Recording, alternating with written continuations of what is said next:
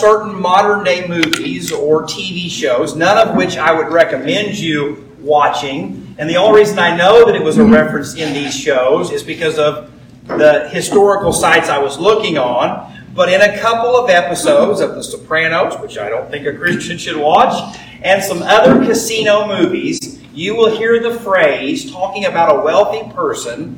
You are as wealthy as King Croesus. He was one of the first to mint gold coins. And by all ancient standards, the king of Sardis in about 550 BC was one of the wealthiest men to ever live. And a couple things that happened. If you've ever seen the movie 300, which I don't think it's a movie Christians should watch, but most of you have already watched it in the past, you've heard of a man by the name of King Xerxes, a great Persian king. He would have been the one who overtook Sardis in that day and time.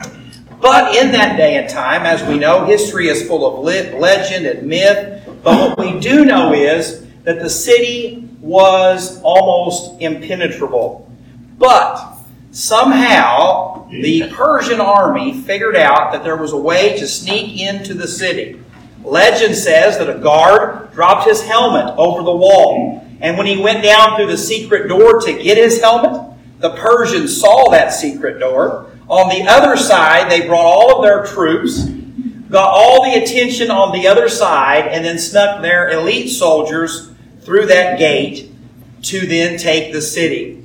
And so when you think about that, and you hear Jesus talk about coming as a thief in the night, these individuals would have known their city's history, whether it was legend or not. They would have known it and said, wait a second, that's exactly what they did to us.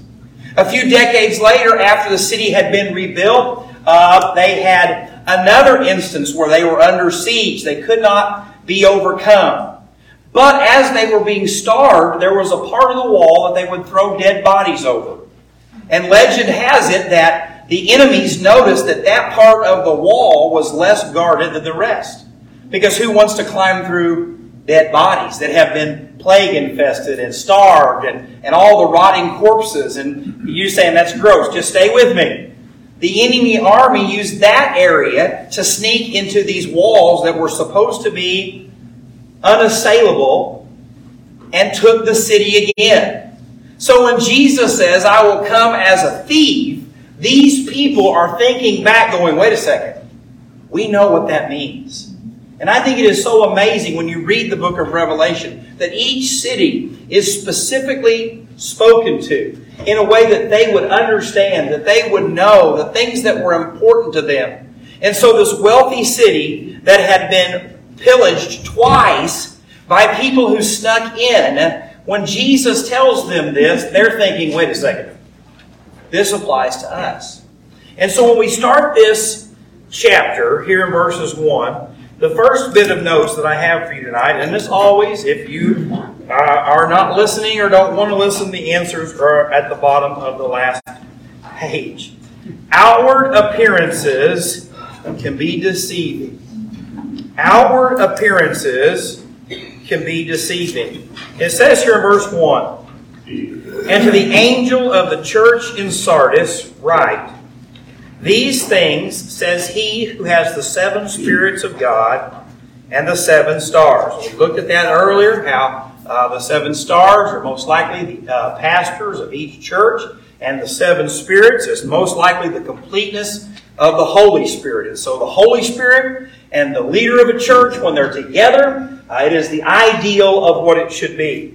But it goes on and says, these things says he who has the 7 spirits of God and the 7 stars, I know your works, that you have a name, that you are alive, but you are dead. Now this is a great time for all of us to step back in our walk with the Lord. Because what we see here is the Lord knows everything about us. He doesn't know what our Christian faith is talked about. He doesn't just know the Christian faith that we try to show everyone else. He actually knows who we are. What we do in the secret moments of our life. The same goes for a church. I I can tell you that every church has a reputation. Some of it is justified, some of it is not justified. Some of it is good, some of it is not good. But what I can tell you is, if someone asks you about your church, they're probably going to ask you one of two questions. The first one is probably always going to be, where is that at? Right? Where 10 miles? Is it 10 miles from something? If I hear that, anyway, it doesn't matter. I don't know what it's 10 miles from. And the second one, it will always be, how many people go there? And if you can tell them more than 100, people's like, well, that's a mega church in the middle of wherever it's at. But that does not mean a church is alive. You say, well, we have Sunday morning and Sunday night and Wednesday night and Sunday school and youth and children's and all of that activity. But it still doesn't mean a church is alive. And so when the Lord looks at this, He really is piercing each and every one of us and them to the core to reflect, what are we doing for the Lord? Is it really spiritual fruit? Or is it religious activity? Do I really see the fruit of the Spirit in my life? Or am I doing religious things? You say, I'm attending church. I believe the Bible teaches that you should. You say, well, Jake, I'm giving money. I believe the Bible teaches you should. Well, Jake, you know what? I'm serving the Lord in many different ways. I believe you should. But none of those three things are what? A fruit of the Spirit. The fruit of the Spirit is what each of us have to look to make sure that the tree is good. To make sure that God is producing fruit. We see here in this passage of Scripture that God knows the heart and mind of everyone who makes up a local church.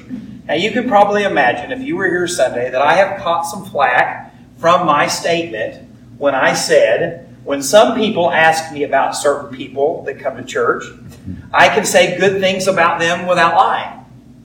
Now, when people ask about other people, and I have to say, I think they were here in Easter of 2013, but yes, we're so glad to have them. That did not go over well. I will give you one guess to which group it didn't go over well with. The Easter and Christmas. Yeah, the ones who that applied to. It's just a fact. Just a fact. And so when we read this, I think it has been fitting, because as I've dealt with this week and the few text messages and things that have been sent to me, like, Jake, why do you have to offend everybody? I said, I don't offend everybody, but I offend everybody at some point, not all at the same time usually. But when we think about this, the Lord knows. The Lord knows why you're here, even if you're here for the wrong reason. God knows why you're doing what you're doing, whether it's for the right reason or not. It's easy to sit and criticize those who stay home. It's easy to sit and criticize those who aren't committed. But this letter is written to the people that were congregating, that would have been in the hearing of this letter. And so what he's saying is, for those who are gathering together, I know that people think you are alive, but you are dead. And so think about what Jeremiah 17 verse 10 says. I, the Lord, search the heart. I test the mind, even to give every man according to his ways, according to the fruit of his doing. And so as the Lord searches us, we know that we all fall short. We all look back at our life and we've made mistakes. I look back at the 11 plus years I've been here and thought, Jake, why do you do some of the dumb things that you do?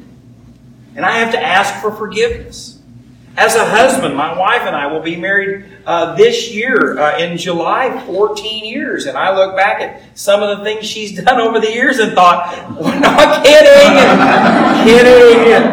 Text message. Yeah, she's not here at the moment, so I can know. No, but I think about what we've both done. The things that I've done and thought, Jake. And I've had to ask God for forgiveness and her for forgiveness. And so we cannot think that just because God is dealing with us, that we cannot find forgiveness, that we cannot find a second chance. But we have to be willing to let God evaluate us, to evaluate our church. A church rises and falls on the spiritual condition of its leadership. Now you say, what is leadership in a church? I think it is multiple. I don't think it's just a pastor. I don't think it's just a deacon. I don't think it's just Sunday school teachers. I think that if you influence someone, you have been given a position of leadership. It might not be classified that in the church's eyes, but everyone you influence has the potential to either help them in their walk with the Lord or to hurt or hinder their walk with the Lord. That's why when Samuel was being told by the Lord that Saul is done, we're moving on from Saul, we're moving on to King David. It says these words, "But the Lord said to Samuel, do not look at his appearance or at his physical stature, because I have refused him. For the Lord does not see a man sees. For man looks at the outward appearance, but the Lord looks at the heart." And so when God has put you as whatever you are in this church, know that He is not looking at the outward. He's looking at the inward. And most churches, let's just be honest, can track their history through times of great difficulty. I have spent a lot of time with churches that are on the verge of collapsing. I spent almost 3 hours after church at Heritage Woods on Sunday. I think it was 3 hours, something like that. A long time with a church that is almost ready to close, down to 4 to 5 to 10 people. And I, as you know, I like to listen. And so one person was saying, well, it was the deacons and the pastor's fault because they kept spending money and they kept doing this and they kept making these mistakes. And so like 35 minutes of that, this guy sits there and he listens and he listens. And if it had been me, I'd have slapped her. All right, I'm just going to be honest with you. Because it was all about things that he did. Well, as she got up and walked away, then he turned around and said, "That's not the same history I remember. I remember these two families fighting for decades and decades and decades, and families getting caught in the crossfire, and they separated, and the church was destroyed by it." But what we see is that simple premise, that when leadership cannot follow the Lord and love each other, the church is doomed. Churches can survive a season with a bad pastor. Churches can survive a season with a difficult deacon. Churches can survive a time of great struggle in staff or leaders. But you cannot survive it when everybody is doing things for the wrong reasons. When the majority of those making decisions are making decisions outside of the will of God, a church is done for, if God does not, one, change hearts or remove the problem. And that's what he says here. These people looked the part, talked the part, had everything going from an outward standpoint. But the Lord says, I know the heart, and it's wrong. Thoughts, questions, comments. I even have a comment or question section now for you to write questions that you have or thoughts so you don't forget them. The first thought I come up with how this church is forming up, and it's probably one of the scarier things. And thinking we're talking like about Luke 13, where Jesus is getting the Lord, didn't you do this, didn't you do that? And so I never knew you just because you're, you walk like a duck and quack like a duck didn't make you a duck. Absolutely. Absolutely. All right. I'm going to try to get through these first 2 points because the last one is a doozy. All right. Even when things seem hopeless, godly people turn things around. There are 5 verbs that are given here about what a church must do when it finds itself adrift. When it finds itself that it's active but it's not alive. When it's busy but it's not born again. When it's serving but not spirit-filled. Be watchful and strengthen the things which remain that are ready to die. You have to evaluate what you are doing and strengthen the things that are of God. That means you pour into those things that are of God and you let the other things go. For I have not found your works perfect before God. Remember, therefore, how you have received and heard. What is he telling them to remember? The gospel. The good news of Jesus Christ. What it takes to truly be saved. Church is not about attendance. It's not about wealth. It's not about fame. It is because we have all been bought by the blood of Jesus Christ. We have been brought into the family of God, and that's why we worship. We don't worship because that's where our family goes to church. We don't worship there because that's where our boss goes to church. We don't worship there because it's where I work. We worship one and one person only, and that's Jesus Christ. He is the focus, and we have to return to that. We have to remember what He's done. This group of people had to remember what He had done through them and for them. He goes on and says, hold fast. Because, listen here, it won't be well received. I hope you know that, right? When you try to turn an organization that has lost its way, there are people who are entrenched that don't want it to turn. They're comfortable the way it is. They're comfortable with the way it's going. And repent. We have to be willing to say, I have done wrong. I've let other things become more important. I think as a church, in this case that we're watching, is very similar to, could be said about ours and other large churches. It is, what do you compromise in order to keep people that you used to not compromise on before you had people? I know that was a lot, but think about that. What do you compromise on to keep people that you would have never compromised on before you had people? I think that's the same way in our own life. What will I compromise on now to get along with other people that I would have never compromised on years ago? I hope that you know there's only two ways that most of us drift. One is much more liberal, or two, much more legalistic. No one stays on the straight and narrow without constant spiritual discipline. Constantly being led by the Spirit of God. You say, well, Jake, I'm a lot more liberal than I used to be. Shame on you. You say, well, I'm a lot more legalistic than I used to be. Shame on you. What does the Word say? What hills are worth dying on? As a church, what is worth dying on for us? What is what we cannot compromise? We see it in Ephesians chapter 5. In Ephesians chapter 5, it says, therefore do not be unwise, but understand what the will of the Lord is.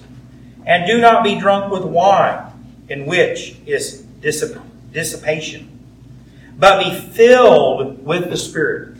And so we have to be willing for the Spirit of God to work in us, to lead us, to guide us. And when we do that, it will look like this. Speaking to one another in psalms and hymns and spiritual songs. We are to be encouraging each other, not in the pulpit. We're supposed to be doing that. But when we are gathered together in this way. Now, I probably don't always do this very well. Because I like sarcasm. And I like humor. And there's a place for that. Please don't think that. But that's probably not going to be the spiritual fruit that God wants me to have.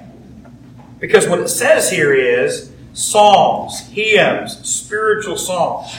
The Word of God is what encourages us. The Word of God is what strengthens us. And so while you don't have to walk around quoting Philippians 3 whatever, the principles of Scripture should be in our conversation. Let our speech be encouraging. Let our speech be seasoned with salt. And I'm reading this thinking, oh man. So you're saying I shouldn't have made fun of somebody's weight. Or someone's losing their hair. Or, they took it well. It was okay. But yet think of the potential that we have to speak life into people's lives that we waste, that we just miss out on. Because it goes on and says, singing and making melody in your heart to the Lord, giving thanks always for all things to God, that the Father, in the name of our Lord Jesus Christ. So as we begin to share the Word, our hearts are encouraged and we begin to rejoice in the Lord. Once we're rejoicing in the Lord, it allows us to be thankful to the Lord. And then once we're giving thanks for all that God has done for us, we're encouraging each other. And at that moment, then we can do the one thing that none of us wants to do. Submitting to one another to the fear of God. Now, before you stone me, I want to read that again. Submitting to who? One another. It doesn't say submitting to the Lord. We're to do that. But it means each other. If we want a church that is really alive, it means that there's unity. Real unity. Not the kind where we just keep our mouth shut to get along. But real unity. That I'm thankful that God has you here. I'm thankful for what God's doing in your life that you're here. I want to help you, and I want you to help me grow in my walk with the Lord. Because God wants to do amazing things through you and through me. And when that happens, when we can get in that mindset, the little things don't matter. The selfishness doesn't matter. And then we can be used by God. Thoughts? Questions? Can you give an example of a legalistic this way and a liberal this way? Yeah, I can give that. So if you were, you want a biblical example, or you want like one today, right? So the Pharisees and the Sadducees would have been a wonderful example of legalism, right? You couldn't walk so far on the Sabbath. Jesus got in trouble for picking some grain. His disciples didn't fast and pray. That would be an example, right? On the flip side of that, if you look at the New Testament, you will see, like the Church of Corinth, that has said, well, we know what the Bible says about all of these sexual sins, but as long as you do it in the name of religion, or if you do it because this is what you want, that would be okay. So that would be on the other side of that. In today's world, it would be, for instance, like this. If this is going to upset people, and I give you a heads up, you're welcome. So, there are some people who believe that you only can read from the King James Bible. That's it. King James only. If you don't read out of the King James Version, you're not even a believer. All right? I use the New King James Version. When I'm at home, I use the King James Version. I love the King James Version, all right? But I do not believe that if you use a different one, that you're wrong. Some of them I don't like. I don't like the ESV, which most people love. And I'll explain that in a few minutes. But anyway, so that would be very legalistic, all right? On the other side of that, if you were to go to Chicago, like a good friend of mine has went to Chicago recently, and you would see every church downtown with humongous gay pride flags. That would be liberalism. They've taken the Word of God and His teaching on sexuality and said, God's just love. You don't have to obey Him. You don't have to seek His Word. So those would be two dramatic examples, I think, of both.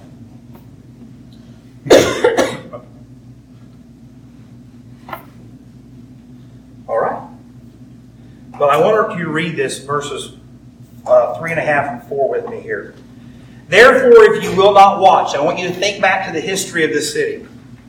I will come upon you as a thief, and you will not know what hour I will come upon you. You have a few names, even in Sardis, who have not defiled their garments. And they walk with me in white, for they are worthy. So, he says you won't know when judgment's coming. You won't know when correction's coming. But yet there are still people who have been faithful. I put this verse in there because when we think about this church that is compromised so much that the Lord says they're dead, then that gives us the mindset, well, we ought to fight about everything then. Right? There's not a belief that we have or a decision that we make that shouldn't be defended because we don't want to be accused of being dead. Well, look what the Bible says about a pastor. Because I get this all the time. Too conservative, too liberal. You don't make a big deal about some things, you ought to make a big deal about others. But listen to what it says in 1 Timothy chapter 2, verse 3. Not given to wine, not violent, not greedy for money, but gentle, not quarrelsome, not covetous. See, as Christians, we should be known for what we believe. But we shouldn't be the first person to every argument, every fight, every issue of division that happens in life. Let people argue on their Facebook page without you. Let people at work fight in the break room without you. If you can't quote Scripture, this is going to sound very blunt, just shut up. That's what God's been telling me. Jake, if you don't have the authority of my word to stand on, just let it go. Because God's word is authoritative. And when God's word speaks, speak it. Speak it in love. But not everyone needs to know your opinion on immigration, gun control, or lack thereof. I've got one, trust me. But be careful that you don't ruin your witness because you become a quarrelsome person. I don't want their opinion because it's just going to be something argumentative. You know people like that. That's why I got off Facebook. Because literally, I would have stopped speaking to hundreds of people after watching their stupidity. Now I walk up to them like, I think you're dumb, but I don't know for sure. So I'm kidding. I'm kidding. Yeah, there comes the text messages, I know. Yeah. It's all about clicks, right? Views and likes. No. You might turn that off. Yeah. But I want you to see this because this city knew what it was like to have everything and lose it. And this church was being warned that you have so much to be thankful for, but you could lose it all. And when I read this, this is probably the one that I pray about the most for our church. Because by all accounts, God has been so good to us. I mean, we've had our share of problems. We've had our share of stinkers. We've done stupid things. I know that. But we've been blessed. In every single way. I've seen people saved. Just talking to someone right now about a man who's under conviction for his gambling, and then he's giving it up, and he's telling the people in his life so they can hold him accountable. And you say, Jake, that's a big deal. You bet it is. You bet it is, because addiction is hard. And if the Lord doesn't do it, you will continue to do it. Now, do I wish that every marriage was right where it should be? Every believer was as dedicated as they should be? Absolutely. But I can tell you there are so many amazing things. And God gets all the credit. But friends, I want you to see this, that if we're not careful, and it becomes about us, or we begin to compromise to keep what we have, we will lose it. God will come when we least expect it and correct us from it. That's what had happened in this city. And that's what God wanted them to know. And so as a church, we should always make sure that, one, when I come to church, I'm coming for the right reasons. And if I'm not coming for the right reasons, look up here. All you have to do is get along with the Lord. And say, Lord, change my heart today. Here's another one. I believe a preacher ought to preach in a suit and tie. It's just my personal opinion. I think if the president's going to look respectable, I think if Congress is going to look respectable, I believe a pastor ought to look. That's just my opinion, all right? If you want to wear shorts and flip-flops, there's lots of churches for you. That's fine, all right? Sometimes I don't wear a tie because I got more neck fat than I should, all right? Let's just be honest. Sometimes the chins get into the coats and the shirts, but that's just a personal preference of mine. When I go listen to a guy, I want to listen to a guy in a suit and tie. That's a little bit legalistic of me, but I'm not going to make anybody else feel that way. All right?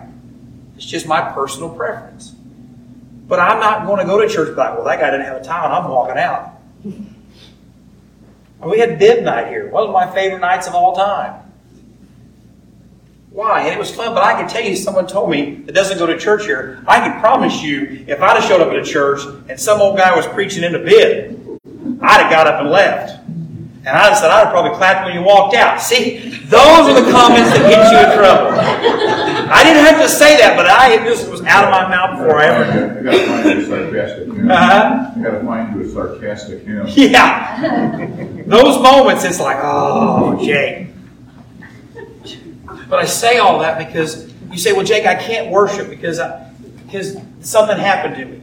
Or I can't worship because I didn't like this decision. Or I can't worship because I don't agree with this. Hey, get along with God. Get it right.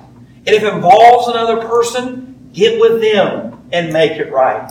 But don't let your ability to worship God and the blessings that come from that be robbed from you and us as a group because we've grown dead and cold inside. Last second, comments, questions. We're going to move on to the last one. And this is the landmine. I can remember when you was preaching Jeans. I did preach in jeans. You're right. And if you ever heard that story, I'll tell it really quickly. We had grown tremendously fast the first couple of years I was here. It was crazy how much we were growing and things were just exploding.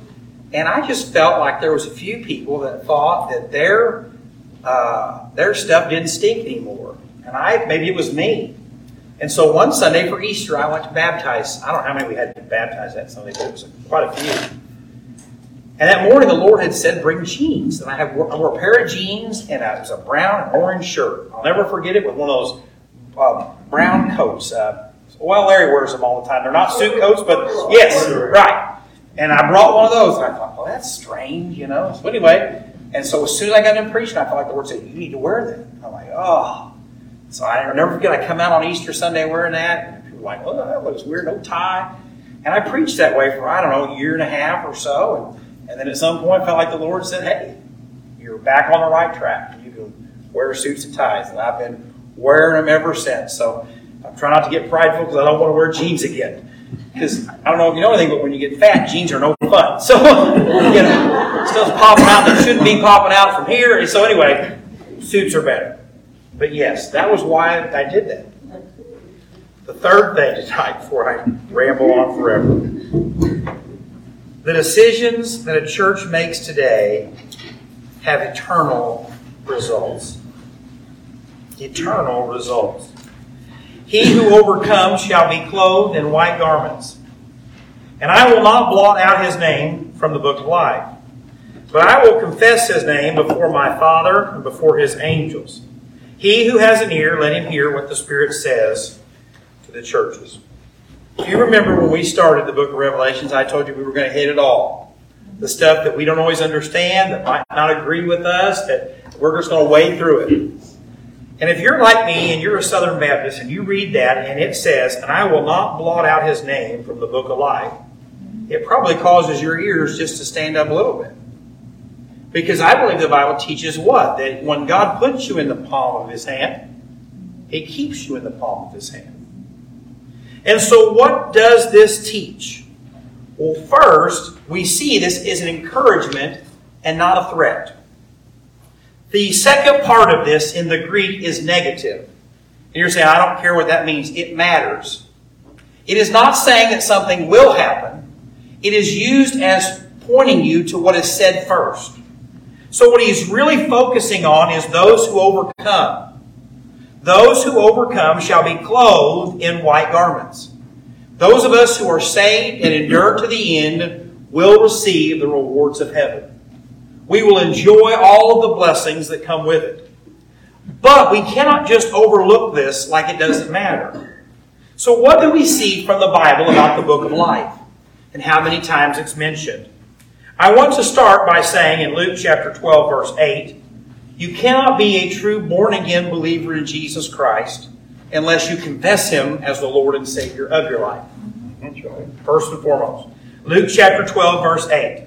Also I say to you, whoever confesses me before men, him, the Son of Man, also will confess before the angels of God. So I want you to write down in your comments section all of the time the Bible talks about the book of life and what we believe about it. In Exodus chapter 32, in verses 32 and 33. After the children of Israel have offered sacrifice and worship to the golden calf, Moses begs God and says, blot my name out instead of them. Don't remove them, remove me. But when you look at the language that is used there, he's not talking about the book of life as in the sense of spiritual life or death. He's talking about physical death. He's saying, God, don't wipe them out. Don't do that. Take my life instead. We know that because he goes right on and says, I'm not going with you. You guys move on to your next place, to the land of promise. And if you're familiar with Exodus chapter 32, that's when they say, no. If you don't go, we don't go. If you're not with us, we're not going. And so what Moses is saying is, in this passage of Scripture, God will wipe you out for your sin. Absolutely, from time to time. We see that in 1 Corinthians chapter 11, if you want to write that down, talking about the Lord's Supper. That some have fallen asleep. That some have become sick and weak because of sin in their life as they worship the Lord. So we see that it's physical health. Sin can have a physical effect on your life.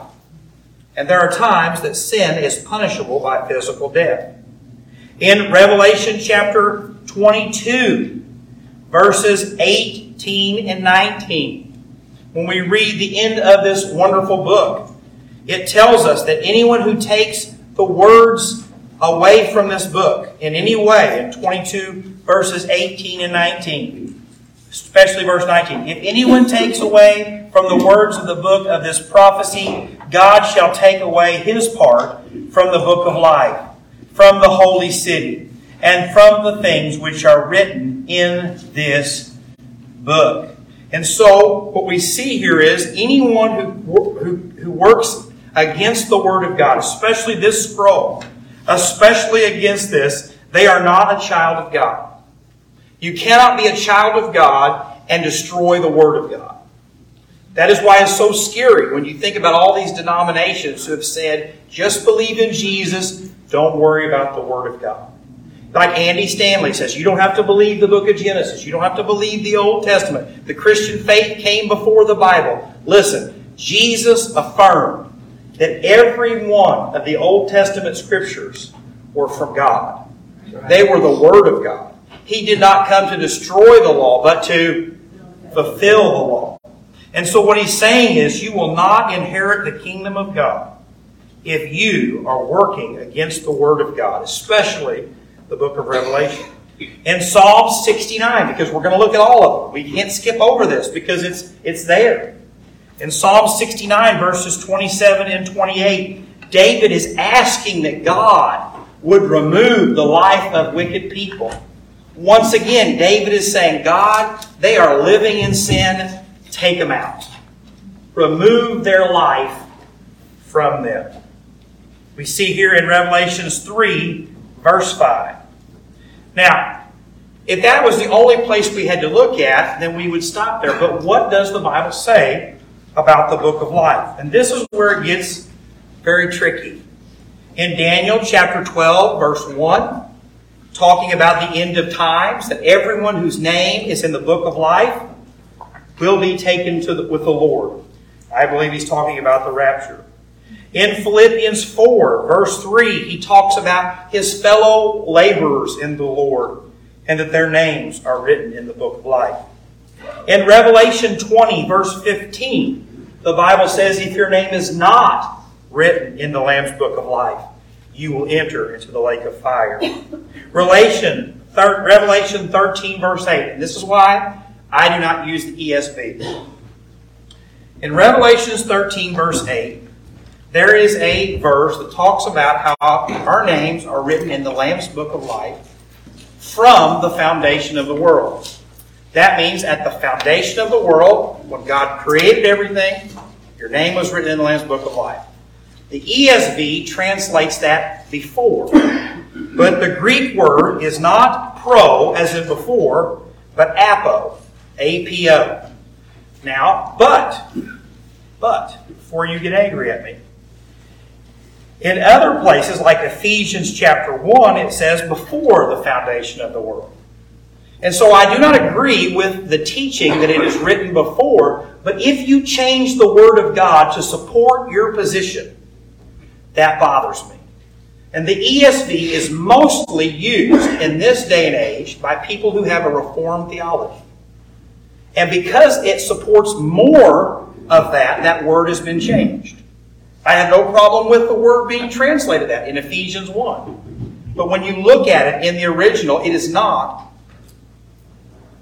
pro. So that's why I like the ESV. All right, that's just one small thing in a big picture. So you have one of two views. Either God can take this book of life and remove your name from it.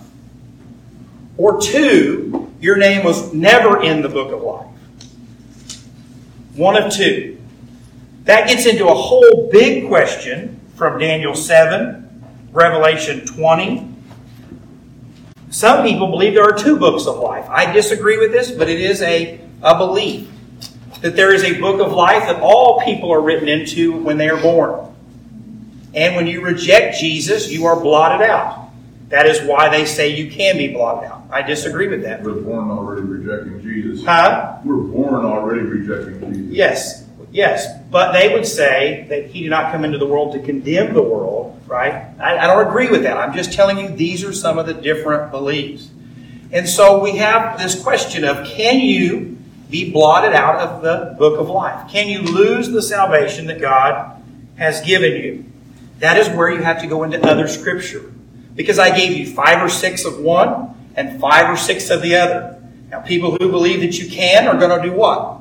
They're going to cling to the 5 that say you can. The people who don't, they're going to cling to what? The 5 who say that you can't. And so, how are we faithful to the Word of God? I'm glad that you asked. What else does the Bible say?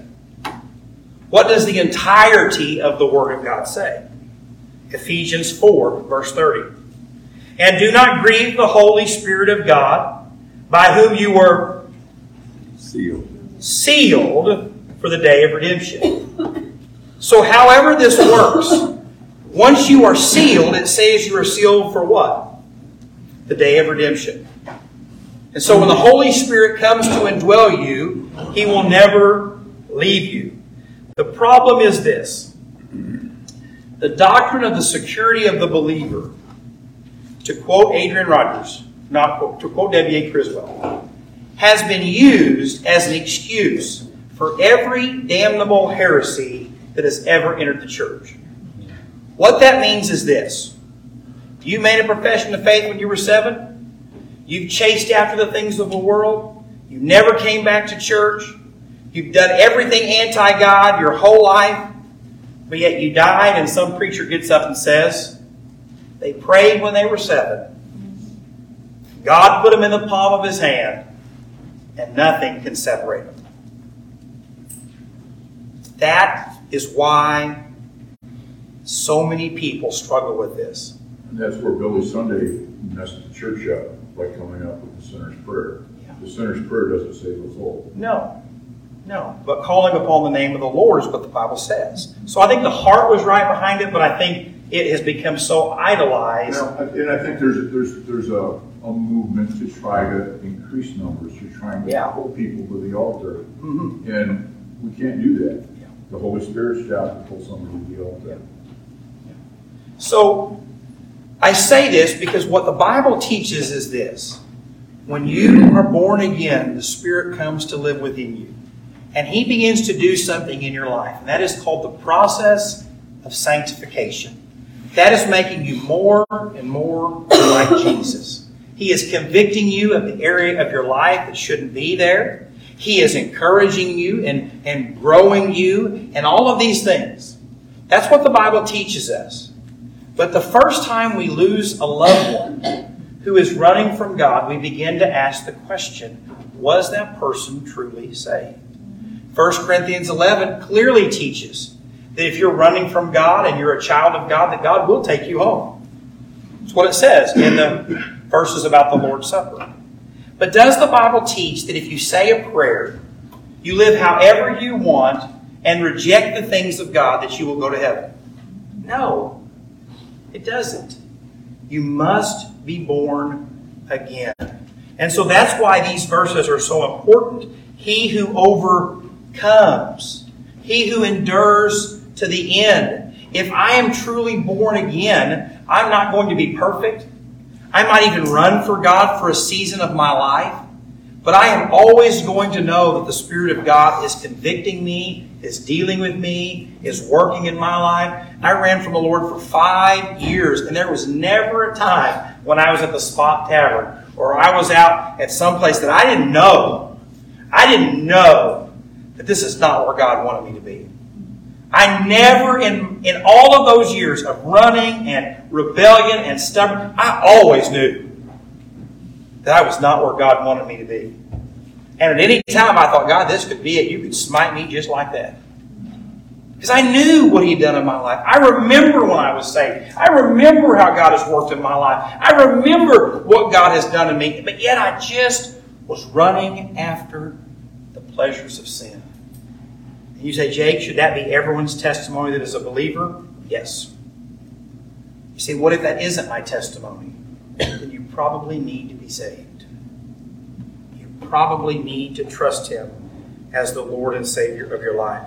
Because 1 John chapter 2 explains this to us about those who leave the faith after they were once claiming to have it. 1 John chapter 2, starting in verses 18 through 21.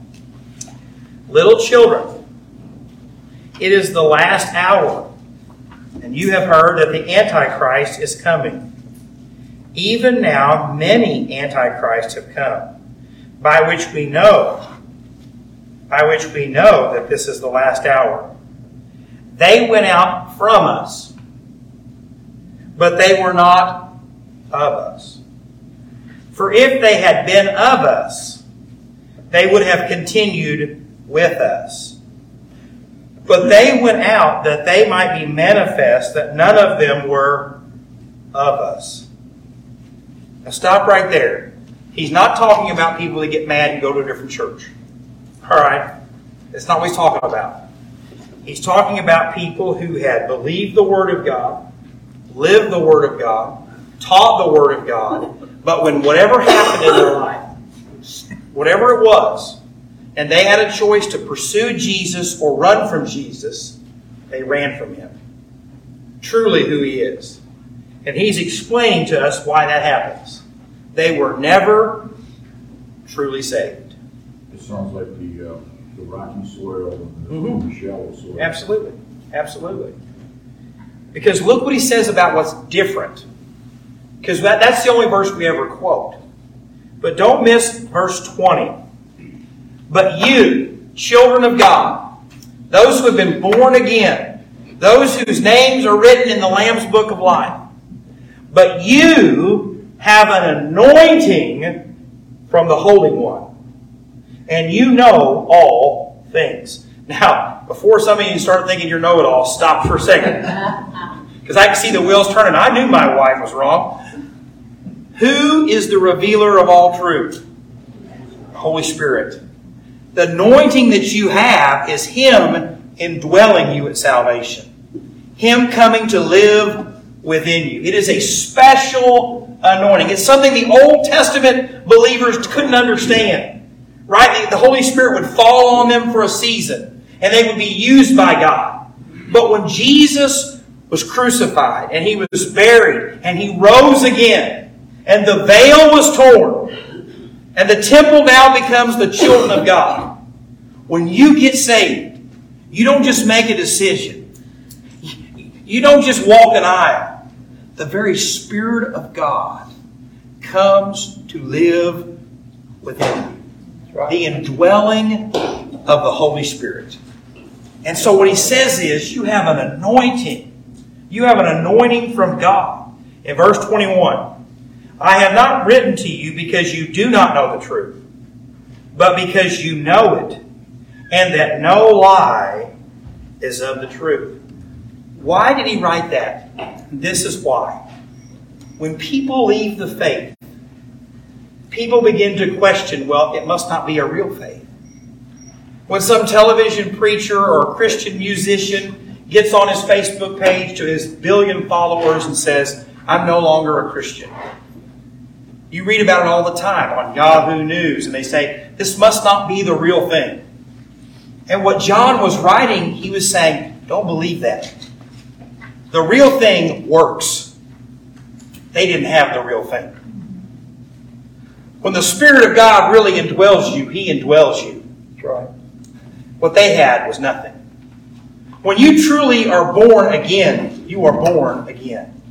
When you are made a new creation, you are made a new creation. And He says when that happens, it sticks. It changes everything. And He says, don't you believe these people who are saying Jesus isn't power enough to save. The Holy Spirit isn't powerful enough to keep. The power of God's not enough to work. He says what they've got is an imitation. Warren Buffett has a quote that I love about businesses, churches, and individual finances. I think it is so important. When the tide goes out, you see who is swimming naked. And he's using that about businesses, right? When the water's up, no one sees what's going on below, right? Everybody's good when the economy's booming, but when the economy goes to tank, those businesses that were over-leveraged, had too much debt, had a terrible management system, those what? Collapse. You see everything. And that is the real identifier of faith, is when the tide goes out. Who's clothed you? When the storms come in your life, who are you standing upon? When you get the phone call that the person you love the most has passed away, do you run to him or from him? When you get a call that your favorite church member is out in town talking how bad you are and they're going to church somewhere else, do you go to him or do you go from him? When you get the word that it's cancer, do you run to him or from him? You see, when the rocks and the storms of life come and your faith is tested, that is the proof of whether you've been born again or not. And that's what John says. When it's Jesus that lasts. And for this church, the only thing that's going to last is what the Lord builds. That's right. People are going to come. People are going to go. Some Sundays will be better than other Sundays.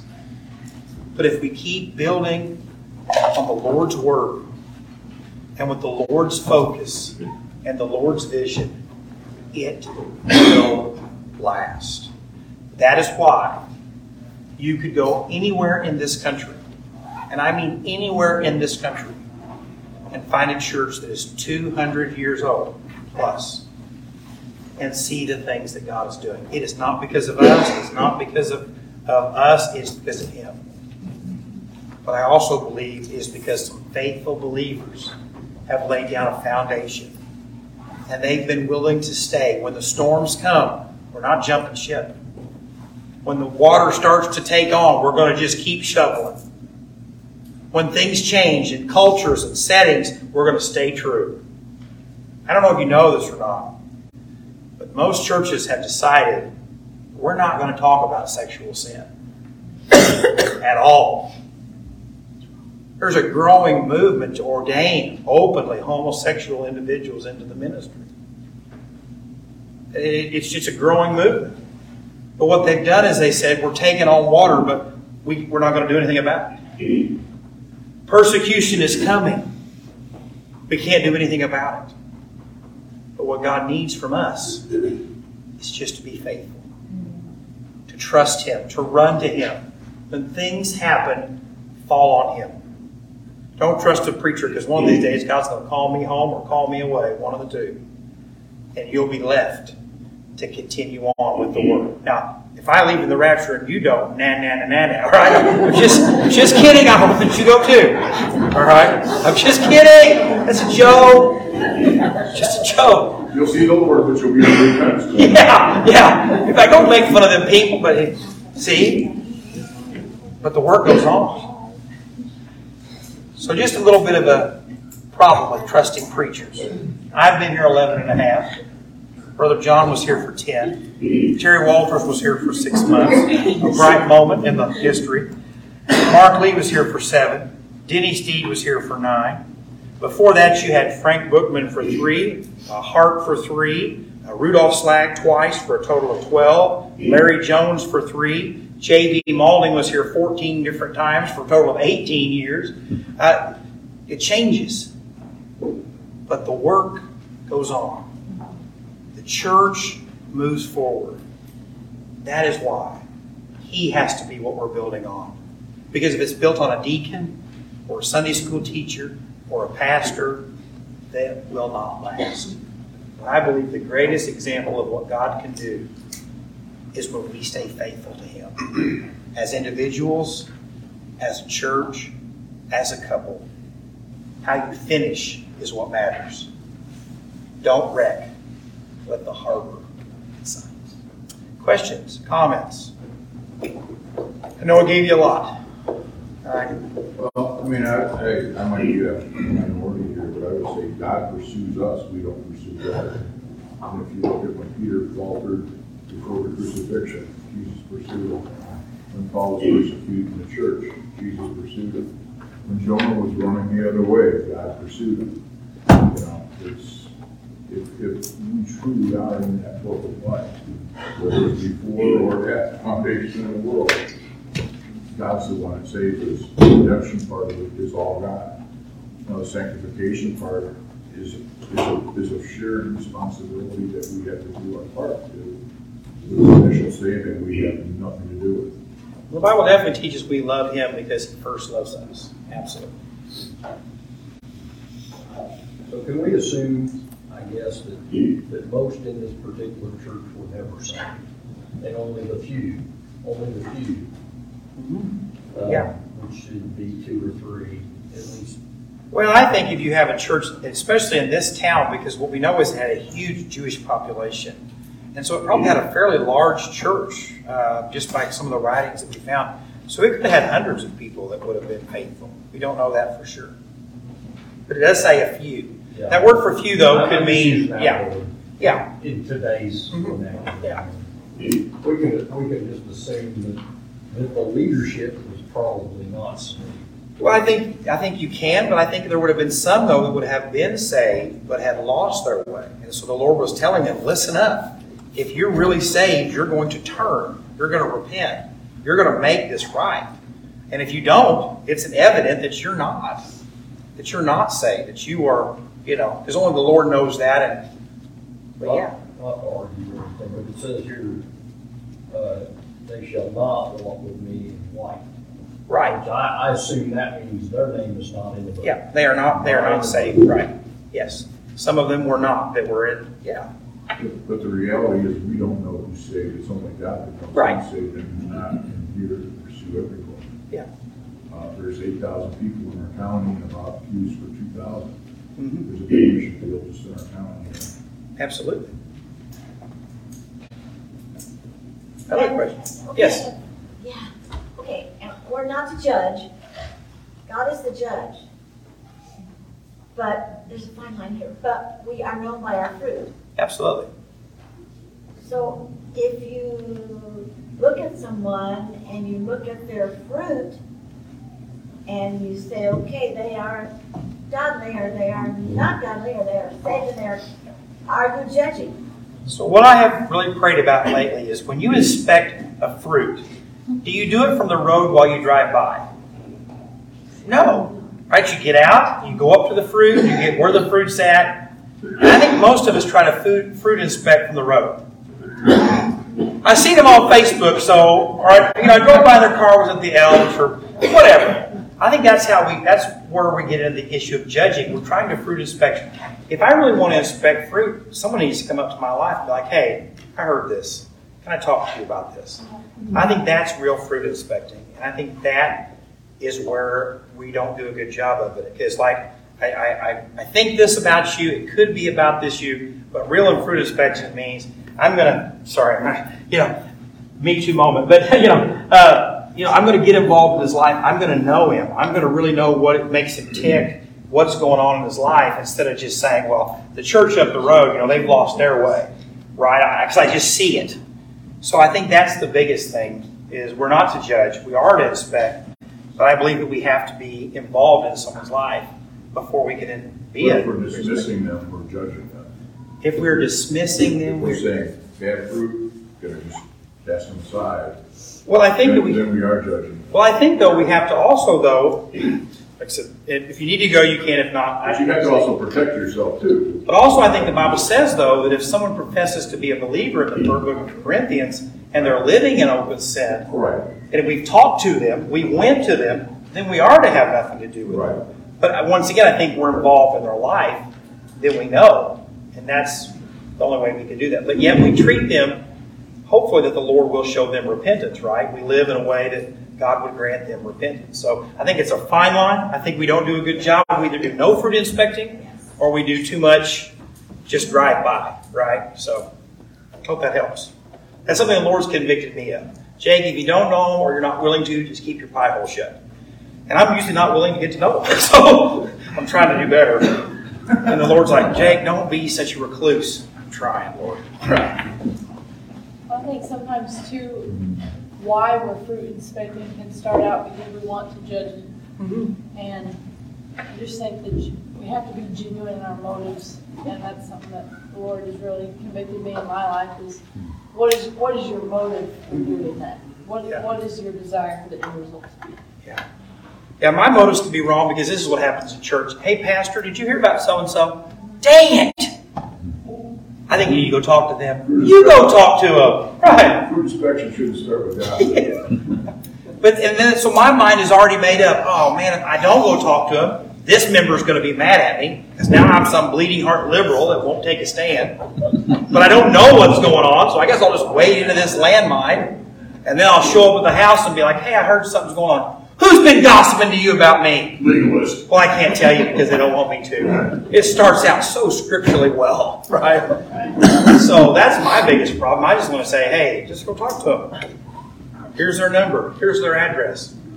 So, yes. If you're a Christian and you see a fellow Christian falling by the wayside, I think you are obligated to go to that person and try to tell them what you're seeing, and you're praying for them, and you would like, if it's true, you would like for them to repent and have that fellowship again with God, because if there's sin, there's no fellowship there.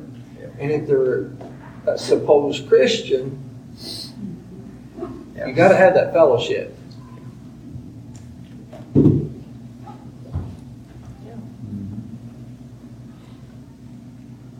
So is there anyone I haven't offended tonight that would just like for me to do something to finish it off? Yeah, go ahead, Jake. I'm just kidding. So are we. I'm just trying to finish up because I really want some of that vegetable soup that I didn't get. So. I don't burn my hands, I got thick skin. Good. So. But any prayer